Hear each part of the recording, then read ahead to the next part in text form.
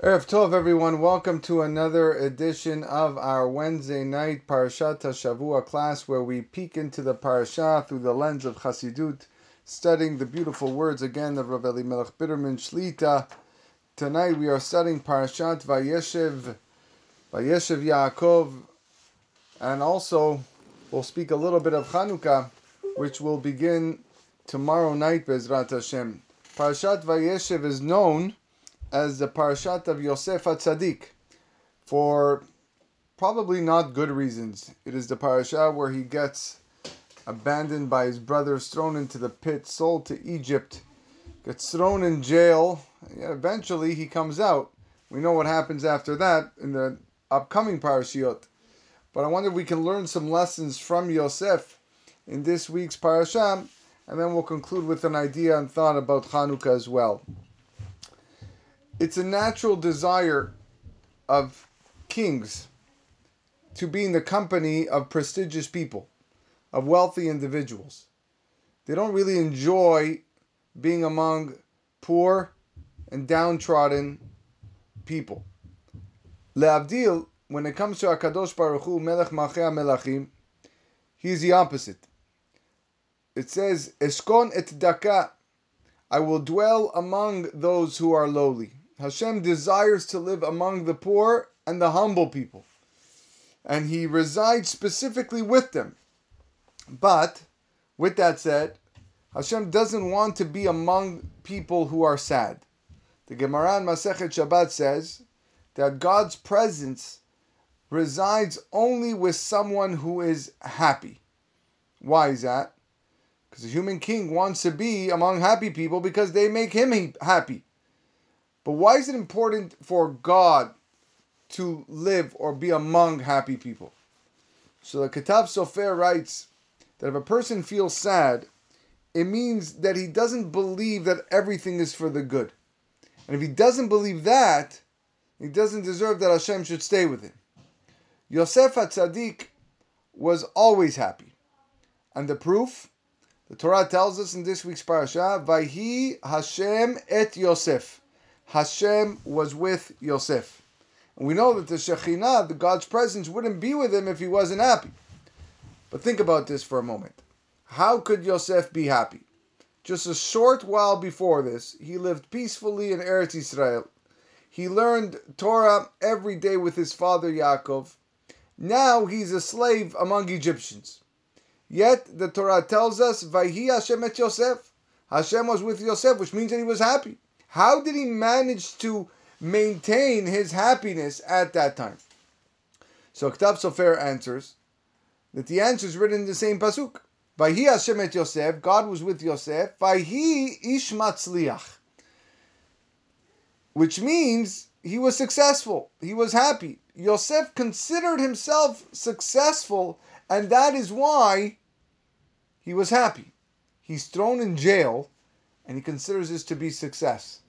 Yosef is the only person in the entire Tanakh who's referred to as Ish Matzliach, a successful person. The Midrash translates Ish Matzliach as Gever Kafuz, a dancing person. Yosef was always dancing, filled with joy. And according to Ketav Sofer, he attained this positive attitude under all circumstances, and that's why he considered himself to be a living story of success. It's all a matter of perspective.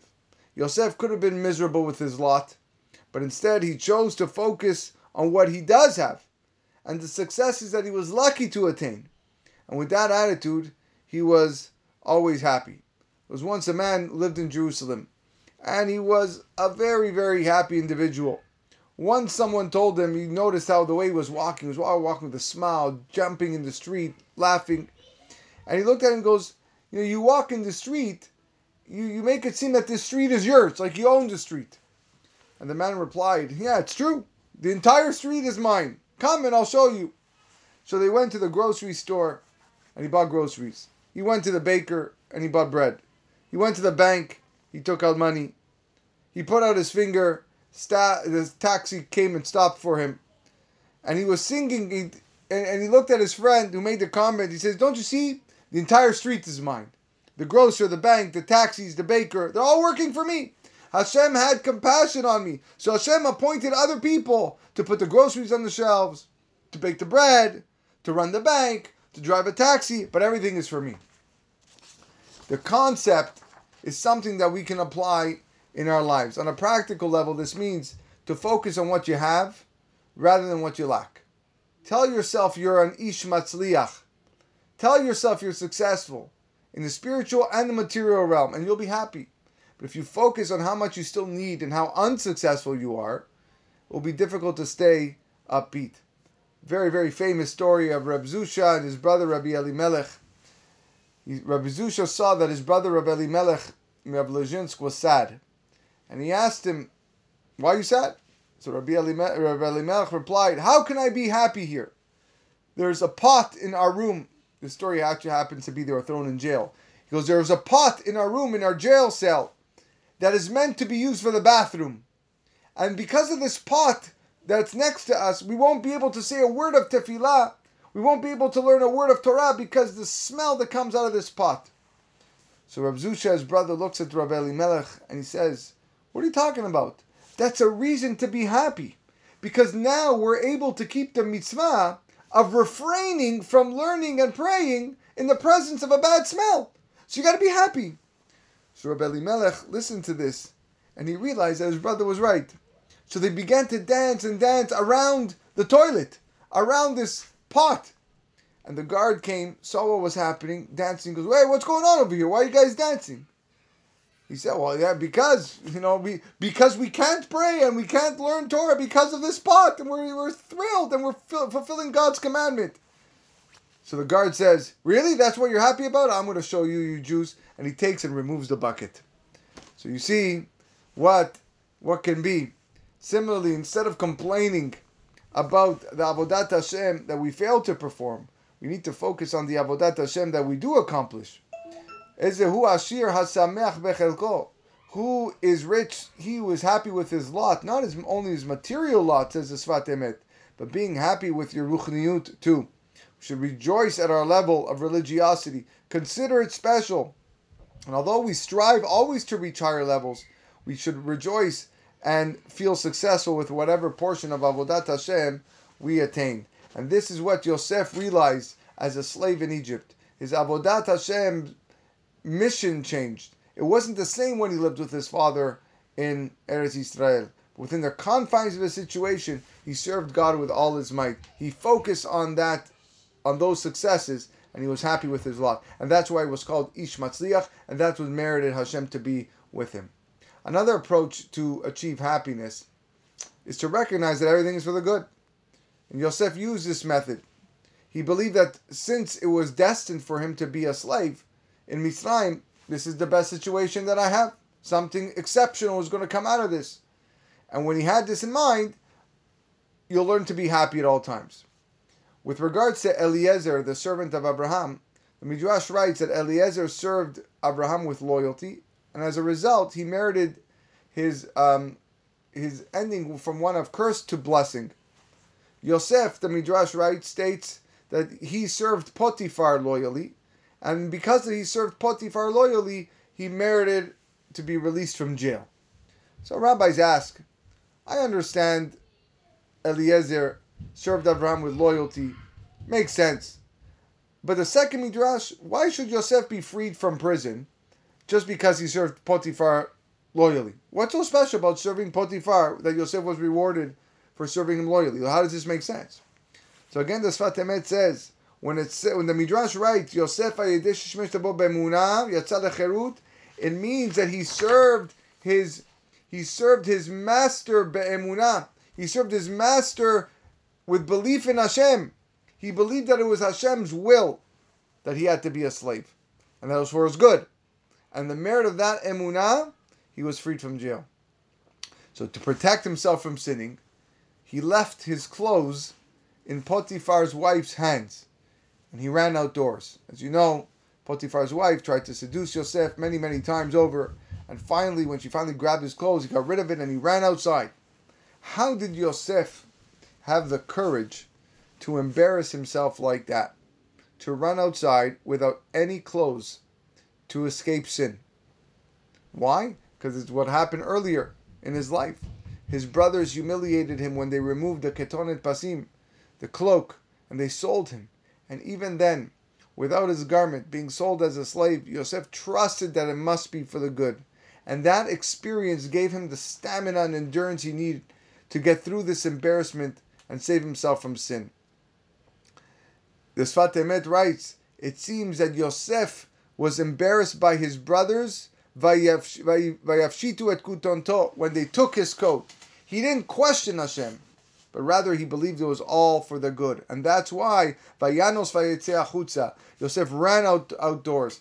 He had siyata dishmaya. He was able to embarrass himself to do Hashem's will. And that's why the Sfat Emet says that we need to learn a big lesson from here. We need to learn from these parashiyot to accept Hashem's decrees with love and joy, because everything is in His hands. Everything we go through, the hard times, are ultimately for our good. And one day we're going to look back, we're going to smile, we're going to understand everything that happened. But Pasuk continues in this episode of Potiphar's wife. Vayikach Adonai Yosef oto vayiteneu bet hasoar. Yosef's master took Yosef, he got caught eventually, and he threw him in prison. Makom asher asirei hamelech asurim, the place where the king's captives are confined. And then the Pasuk writes, Vayhi sham bevet hasoar, and he was there in prison. Those words seem superfluous. Why do you need to tell me that he was in prison? You already told me he threw him into jail. So why repeat the words? The rabbis explain, Vayhi sham bevet hasoar, Yosef was in prison, means Yosef was there with all his heart and soul. He accepted Hashem's decree with joy. He believed that it was for his benefit. Yosef could have done something to get himself out of jail, but he didn't do anything. He trusted in Hashem that everything was for the good. So Vayhi sham bevet hasoar means that Yosef accepted his fate and he was even happy with it. If this is Hashem's will, then it's good for me too. Yosef was extremely wise. He was also extremely wealthy. Because Potiphar gave him everything that he owned. And if he wanted to, he could have found a way to get out of prison. He had a lot of clout, he had a lot of power. But he believed that his imprisonment was the will of Hashem, and so he remained there and didn't try to leave. The Gemara Masechet Yoma describes how difficult his test was with the wife of Potiphar. Every day, the Gemara says, Eshet Potiphar spoke with Yosef and tried to convince him to lay with her. The clothes she wore in the morning, she didn't wear at night. Different clothing. The Midrash states that the wife of Potiphar said, if you refuse to sin with me, I'm going to give you less and less money. I'm going to take away your sustenance. And Yosef replied, Noten lechem lare'avim, that Hashem feeds the hungry. I don't care if you're going to remove my money. I don't care if you're going to take away my property, my sustenance. Hashem is who feeds the hungry. So she threatened to imprison him, or to blind him, to send him to a distant land. But Yosef did not weaken. The Midrash writes that she put a blade underneath his neck just so that Yosef would look at her, because Yosef didn't want to look at her. But he couldn't look down because then he'd be sliced by the blade. And he still found a way not to look at her. And these were extremely difficult tests, and the tests were every single day, but he passed them all. Perhaps the most challenging part of the test was that Eshet Potiphar tried to convince Yosef that sinning was actually a mitzvah. Why? She sincerely thought that it was a mitzvah because she saw in the stars that she would bear children with Yosef. This is what she saw. Rashi writes, just like Tamar, who is also in this week's parasha, Tamar and Yehuda, the story. Just like Tamar intended to be with Yehuda L'Shem Shamayim because she saw that in the future Mashiach was going to come from this lineage, and David HaMelech Mashiach, so too Eshet Potiphar also intended L'Shem Shamayim. She saw in the stars that she would bear children with Yosef, only she didn't know if it was going to be with her or with her daughter, whether he was going to be with her or with her daughter. The Sfat Emet says that Potiphar's wife shared what she saw in the stars with Yosef. Come, Yosef, I want to tell you what I saw in the stars. This is a mitzvah. It's destined from heaven. You have to be with me. And that just made the test so much greater. Because the Yetzer Hara can't convince tzaddikim to perform averot. Can't happen.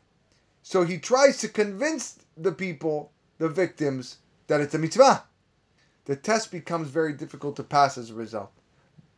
Nevertheless, Yosef's Vaymaen, he refused. Vaymaen, where do we see else the word Vaymaen? With regards to the mitzvah of Yibum. Yibum is when, God forbid, a husband dies childless, then the Torah tells us that there's a mitzvah for the husband's younger brother to marry the widow. It's the mitzvah of Yibum. And if they choose not to proceed with the mitzvah of Yibum, then they can perform chalitza. But there, the Torah uses the expression me'en yevami. Me'en, also refuse. That if someone has the obligation for Yibum, he may refuse to do the mitzvah and instead perform the mitzvah of chalitza, like I said. So Midrash says that Yosef told the wife of Potiphar, if a person is permitted to refuse to do Yibum, which is actually a mitzvah, certainly one needs to refrain from an Averah. Yosef was telling her, even if you are correct, and it is a mitzvah, I may refrain, just as one's permitted to refrain from the mitzvah of Yibum. When one refuses to do Yibum, another path opens up, the path of Chalitza, and therefore Yosef told the wife of Potiphar that even if I turn down this mitzvah, Hashem is going to figure out another way. And indeed, what happened? Yosef married Eshet Potiphar's daughter. And from there, he had two children, Ephraim and Menashe, in a permitted way. So what do we see from here? That just as Eshet Potiphar saw in the stars that they would bear children together, Yosef saw in the stars as well. Yosef understood that this meant he would eventually sin with Eshet Potiphar. So this brought Yosef to think, what purpose is there in passing this test if I'm going to end up committing this horrible sin anyway? But then Yosef said to himself, what the future will be, will be. I'm not in control of that. Right now I can fight this. Right now I need to overcome this Yetzer Hara. And it was that attitude which saved Yosef, because he ended up marrying Otnat Bat Potifera, the daughter, and thereby bearing children in a permitted way. So a few lessons there about Yosef. At this point I want to transition over to Chanukah, since like I mentioned, for those listening live, tomorrow night is the first night of Chanukah. For those listening on a recording, believe me that tomorrow night, when I'm saying this, is the first night of Chanukah. So, first of all, it's not always that we have Parashat Vayeshev coincide with the holiday of Chanukah. Usually it's Parashat Miketz. But let's talk a little bit about this holiday, a couple of ideas that I saw also from Rav Bitterman that I want to share. The Chashmonaim, those that waged battle against the Greeks, they won the war with trust, with bitachon, and also won the war because of their emunah.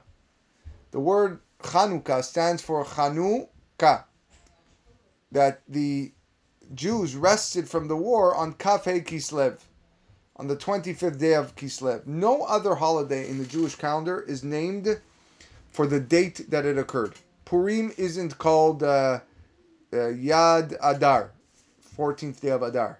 Pesach isn't called Tu Nisan, 15th day of Nisan. So why is Chanukah different? Why is Chanukah called or named for the date that it occurred?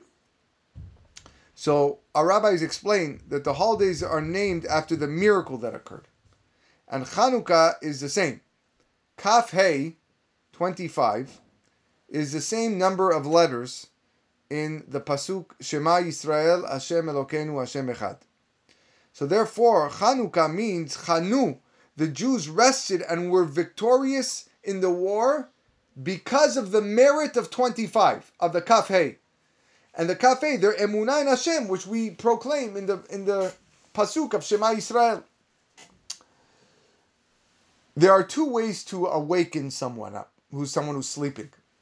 Either with a loud sound, clap, bang on the wall, or by turning on the lights.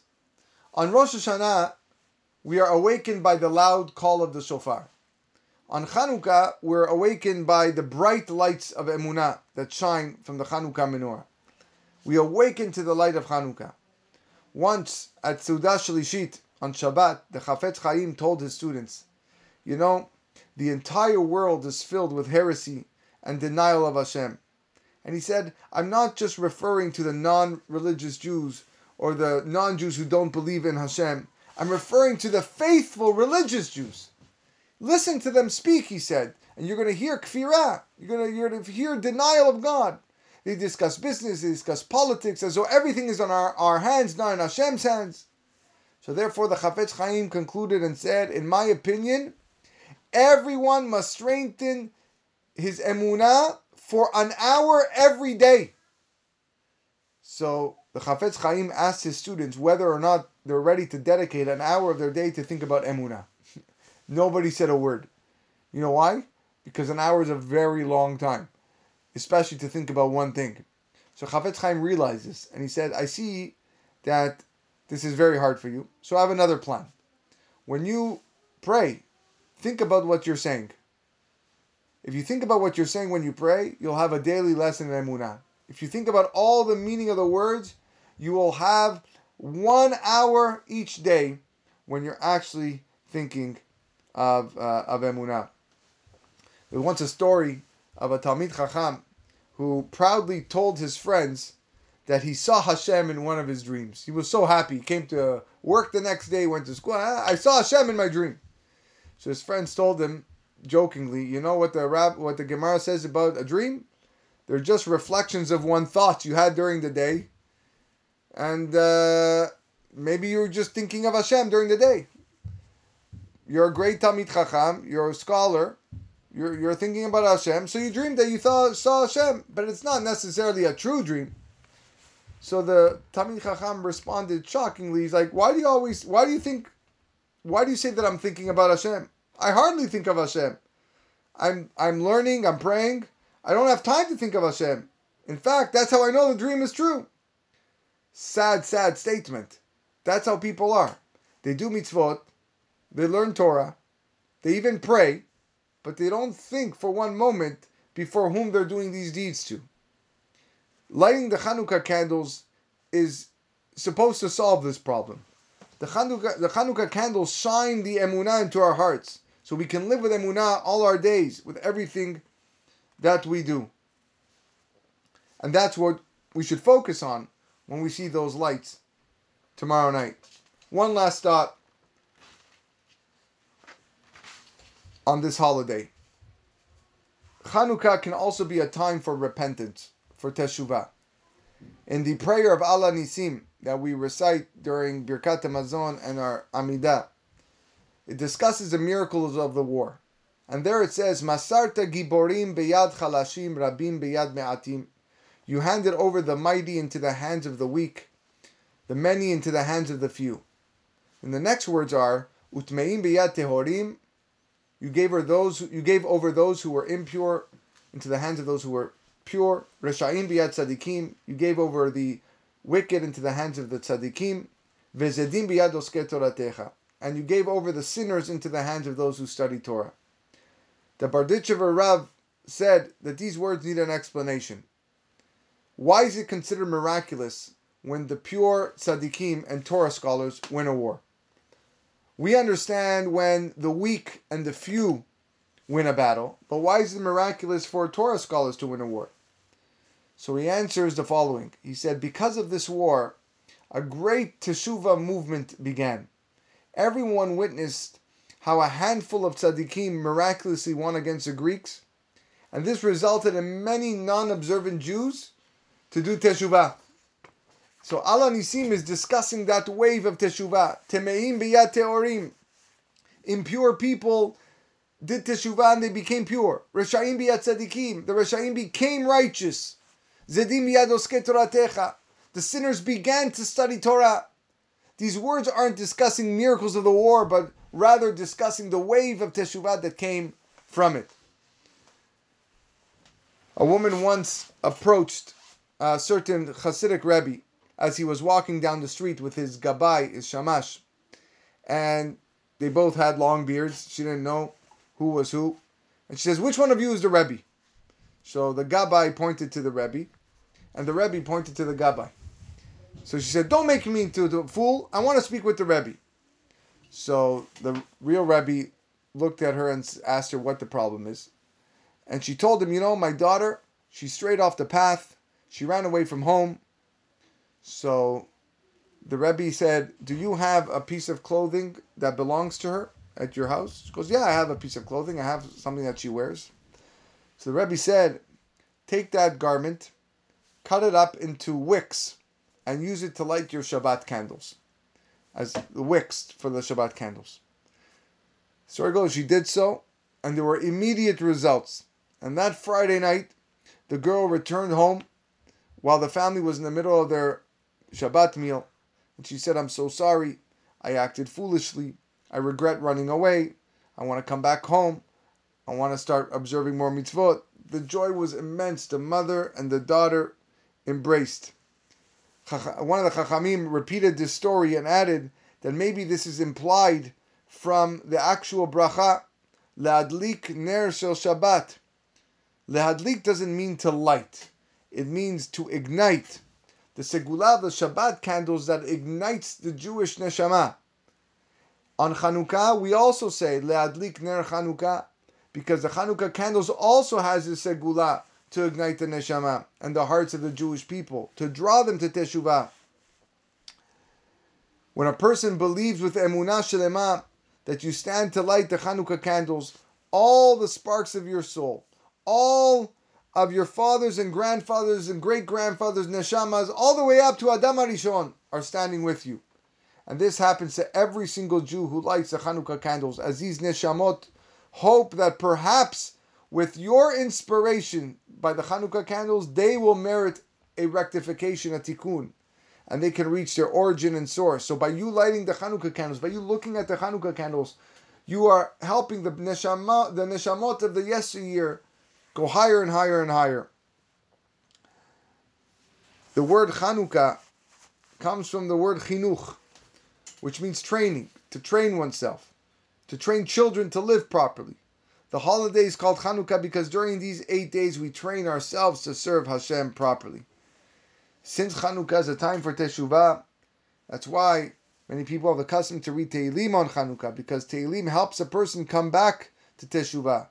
And a person has to believe by saying Tehillim, he can leave all of his foolish ways, all of his problems. He can overcome the thoughts of Yeush, of giving up hope, and the Yetzer, and the thoughts of the Yetzer Hara bring upon a person. And we'll end with one final story, a very famous story, but it's a good one, of a Jew from Eretz Yisrael who traveled to Australia approximately 50 years ago. And he didn't know the language, and he didn't know how he could find Jews in Australia. And he would have went to the Bet Midrash, but how do you find where it is when you barely speak English? So he came up with a plan. On Erev Shabbat, he went to a fish store, and he waited. He figured Jews would come there to buy fish for Shabbat. The plan was on target. All of a sudden, a Jew comes to the store to buy fish for Shabbat, and the Jew from Eretz Yisrael asks him whether or not he can be his guest. I'm looking for a place to eat on Shabbat. So the man says, yeah, of course, listen, it's not every day I have the opportunity to perform Hachnasat Orchim. So they spent a beautiful Shabbat together, they sang songs, they spoke Divrei Torah, it was very nice. On Motzei Shabbat, he said to this host, thank you so much for your hospitality, it was a beautiful Shabbat, you have a wonderful house, I see Hashem has blessed you with lots of wealth, but there's something I want to ask you about. You mind if I ask? Go right ahead. He says, I noticed in your showcase in your dining room that you have a broken olive oil bottle displayed there. Why do you have it? Why do you have a broken olive oil bottle? So the man said, that oil bottle is very precious to me. I am where I am today because of that bottle. Let me tell you my story. He says, my father died when I was very young. I was the oldest child, so it became my obligation and responsibility to support my mother, who was widowed, and my younger siblings. Kind people had Rahmanut, mercy on me. They always helped me to get into the field of business. Baruch Hashem, I had immediate success. There was always plenty of money in the home. However, together with my financial growth, the more wealthy I became, the more powerful I got in my business and in my surroundings, the more my spirituality began to decline. The first thing to go was my kippah, and soon afterwards it was my tzitzit, and then all the mitzvot left. And I wasn't really practicing much Judaism. One afternoon, I was walking and I saw a Jewish child sitting on the curb near my house, crying. And I'm an orphan, and therefore it's always painful for me to see a child cry. So I asked the boy whether he wants to talk about what happened. So the child said, in tears, Chanukah's approaching, and my father sent me to buy olive oil. And he warned me to be careful because we don't have any money, and he'll be upset if the bottle breaks. I was cautious, I was so careful, but then there was a cat that came up to me, and I got scared, I startled, I fell, and the bottle broke. And this boy showed the man the broken bottle lying in the gutter. He says, how can I go to my father without the Chanukah oil? So I gave the child some money and I said, go back to the store and buy 2 bottles of olive oil. Bring 1 bottle to your father and 1 bottle to me. Because I didn't like the Chanukah candles for so many years, but this year I'm going to light. And the host explained, when the child said those words, how can I go to my father without lighting the Chanukah oil? Without the Chanukah oil. Something switched inside of me. I reminded myself how my own father would lovingly and joyously light the Chanukah candles each year. I thought to myself, the day will eventually come when I'm going to leave this world and I'm going to meet with my father in Shamayim. How can I go to my father without Chanukah candles? How can I meet him after 120 years without Chanukah candles? How can I go to him without this mitzvah? So I took the broken bottle, the shards of the broken bottle from the gutter, because something told me that this was a turning point in my life. And that year, I lit the Chanukah candles, and soon after that, I was keeping Shabbat, and then came Tefillin, and now Baruch Hashem, I have a beautiful family, all of us following the ways of Torah, and this all began because of that broken olive oil bottle. And now you understand why I saved it all these years. This is yet another message for Chanukah. The message of Teshuvah. David HaMelech says in Tehillim, Tashev enosh ad daka. A man shall return to ad daka. Until daka. Daka is Daled Kaf Aleph, which is 25.